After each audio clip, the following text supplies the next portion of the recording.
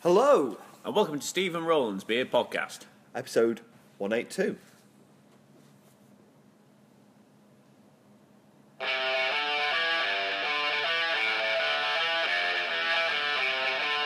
Can you get the link?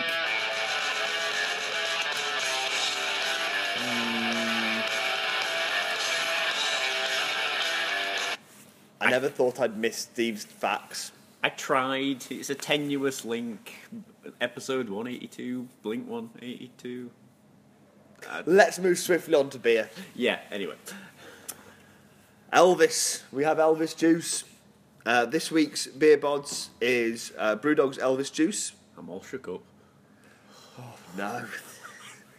Steve, Come on. I'm sorry. You had to see Come that back. coming. I'm sorry. Fetish probably don't want to shake that up. No, that is true. Make a horrible mess. This is a grapefruit infused IPA. As you're a Brewdog aficionado. I'm a Brewdog fan. I like the Yeah. beer. This is one you've had before? Pretty sure I have, yeah. I'm almost Okay. certain I have. Yeah. One of their, not one I've had before. This is one of the newer ones, is it? I'm not sure. Fairly new. Fairly more recent, isn't it? 'Cause I've- last 12, 18 months Yeah. I've been doing it. Something like that. So, I think they definitely released it when they started doing the new branding. And it is very So- this year. Like everybody is making grapefruit and orange and lemon and citrus IPAs this year. I sometimes wonder when you see a lot of breweries start doing that. It's just like, was it just an abundance of grapefruits in this year's crop, and everyone was just like, "Oh, they're cheap. Let's try that." I think there was a high cost of hops thing. Oddly enough, I remember some of the people who were making their predictions last year as to what would happen were going like, yeah, hops are expensive, so everyone's going to buy fruit IPAs and brew fruit IPAs. And I wish those people could have warned me that Donald Trump would get elected president. yeah, oddly enough, they were actually right, which is kind of surprising. About the beer. Yeah. Sorry to bring politics into this. Yeah, so there has been a lot of fruit flavoured IPAs around this last year, and I must admit, I've not always been a huge fan. It's been a bit of a mixed bag, I think, for me. Not that I dislike them, just that I already like a good IPA. So sometimes I feel like, does it actually add something to them? Didn't we have the Tropic Blunder? Mm-hmm. Well, that was a fruit That was a IPA. pineapple. Yeah. Yeah. That was really good. It was. I think I liked that. I guess it did add something a bit different to it. It wasn't too heavy. I find some of them I found a little bit too heavy on the fruit. Well, let's talk about branding for a minute because they're pretty well known for branding. Yeah, something they've kind of done. You know what? I've got to be honest. Ever since they changed to this current format they've got, I don't like it at all. I prefer the previous format that they had for the branding. You know, the colours, I actually quite like the red and black. It stands out quite nicely. Well, the colours it's the way everything's arranged. So you've got stuff going on in the background, and then you've got the logo for the beer and Brewdog's logo overlaid on top of that, and then the information laid on top of that. It makes it really hard to read. Yeah, against the particularly in can pictures in format. the background. So. Particularly in can format, I'm just finding it very busy. And if you can, it's nice, but I don't know, I think for somebody like them, it just feels like. I was very surprised when they relaunched their new branding because I thought, having seen the things they'd done previously, I thought it was a backward step. You know, I like Brewdog. I'm a big fan of them, but I'm sorry, guys. I really don't like your current branding. It sucks. Yeah, I think I like bits of it. It does feel a little bit cluttered and a little bit too hard to actually spot the name. I think that's a key thing. Like, I'm not sure that text at the side there with the other stuff going on behind it shouts this is the name of the beer is Elvis Juice. And when you've got so many different stuff, having a lot of things that all look a little bit samey is not great. Doesn't make them pop, does it, off the shelf? Stand out from one No. another. I mean, it makes them recognisably BrewDog against other stuff.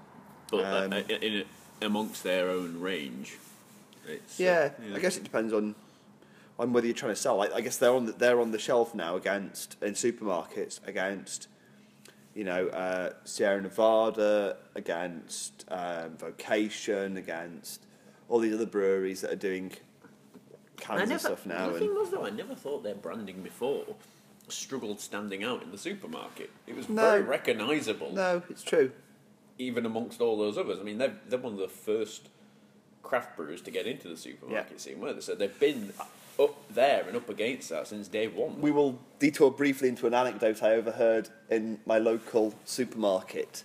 As I quite often do, I wandered past the beer section of the supermarket when I was just picking up some other bits just to see what they've got in. You never know when there's something interesting in and it was a Tesco's. And there was an older couple there, probably into the kind of 60s, I would have guessed. And the guy was looking at the beers and saw the BrewDog ones and went, "Oh, it's BrewDog. Well, they're not proper craft, though, are they?" And I kind of thought, wow, craft has evidently penetrated the market, as they would say. Yeah, this is in Stoke, this is... Yeah, it almost makes it sound like you're making it an ages thing, Roland. As a 60-year-old man can't appreciate craft beer. I'm not, but I'm surprised that anybody was looking in Stoke. Yeah, it's not your usual clientele, really. No, in fairness, like we've got quite a good craft beer scene. It's definitely picking up really, really well there. But in a supermarket, so you're already looking at somebody who's gone to look at beer and who's buying their beer in the supermarket rather than somebody who's gone to one of the bottle shops. Well, I mean, buying your beer in the supermarket, as much as I like my craft beer, it is convenient knowing that you can just, if you just fancy something, you can pop down the road to most supermarkets and get something passable nowadays. It is. I definitely don't disagree with that. But yeah, anyway. They are craft, though, I think. Yeah. I don't think anybody can really argue that these guys are not. But therein lies the problem, isn't it? It's a problem that's existed for a number of years now, and it continues to exist, is no one has actually properly defined what they mean by craft. Like, we're in strange territory here. But this is the thing, though, isn't it? Like, it's you talk about Canberra and the old guard, and I know people tend to mumble and grumble about what Canberra stand for, but they have a very clear definition of what they mean by real ale. No doubt. Craft beer sends, especially to people who aren't interested in craft beer yet, it sends very mixed messages about what craft beer is. Yeah. I think the problem is there are far too many people pulling against each other, all trying to push their own idea of what they mean. Well, and opinions. So anybody who hasn't listened to opinions by now from Beer O'Clock show, go and have a listen. Steve and Martin, we've been talking about whether we need a definition of craft this last episode. I definitely voted in their poll and said no, we don't think we do need a definition of what craft is. For various reasons, I don't, and I think part of it is I don't think any of us could agree. Like, I don't think you could find two people who agreed properly about what craft in the UK is. In the US, I think it's a different thing. But in this country, when you've got those little small regional brewers, some of whom are starting to do unusual stuff and new things, I think it's really hard to define what you say, like, that's craft or that isn't. And BrewDog is a great example, because by our standards, by the UK standards, they're large. So size is clearly not the driving factor for us, because I still think they definitely fit in that bracket. But there are plenty of much smaller brewers who I wouldn't describe as craft, because despite the fact that they take a lot of care with their beer, their beers are a very traditional, safe style, and I don't think that fits the bill of what I think of as craft. I think the problem perhaps is that maybe the solution is not have a definition of what craft is. I think perhaps controversially maybe we need to ditch the word craft and actually start just talking about good beer in general. I think Camera makes craft. Like, craft beer is any good beer that isn't Camera. Like, any good beer that isn't real ale is by definition craft beer. But there are lots of real ales out there. Really tasty beer. Yeah, they are. But we've already know that can be. That's not necessarily a bad thing. There's good beer as well. Which is why I'm saying, instead of having the whole argument about what craft is, should we? Because I understand it.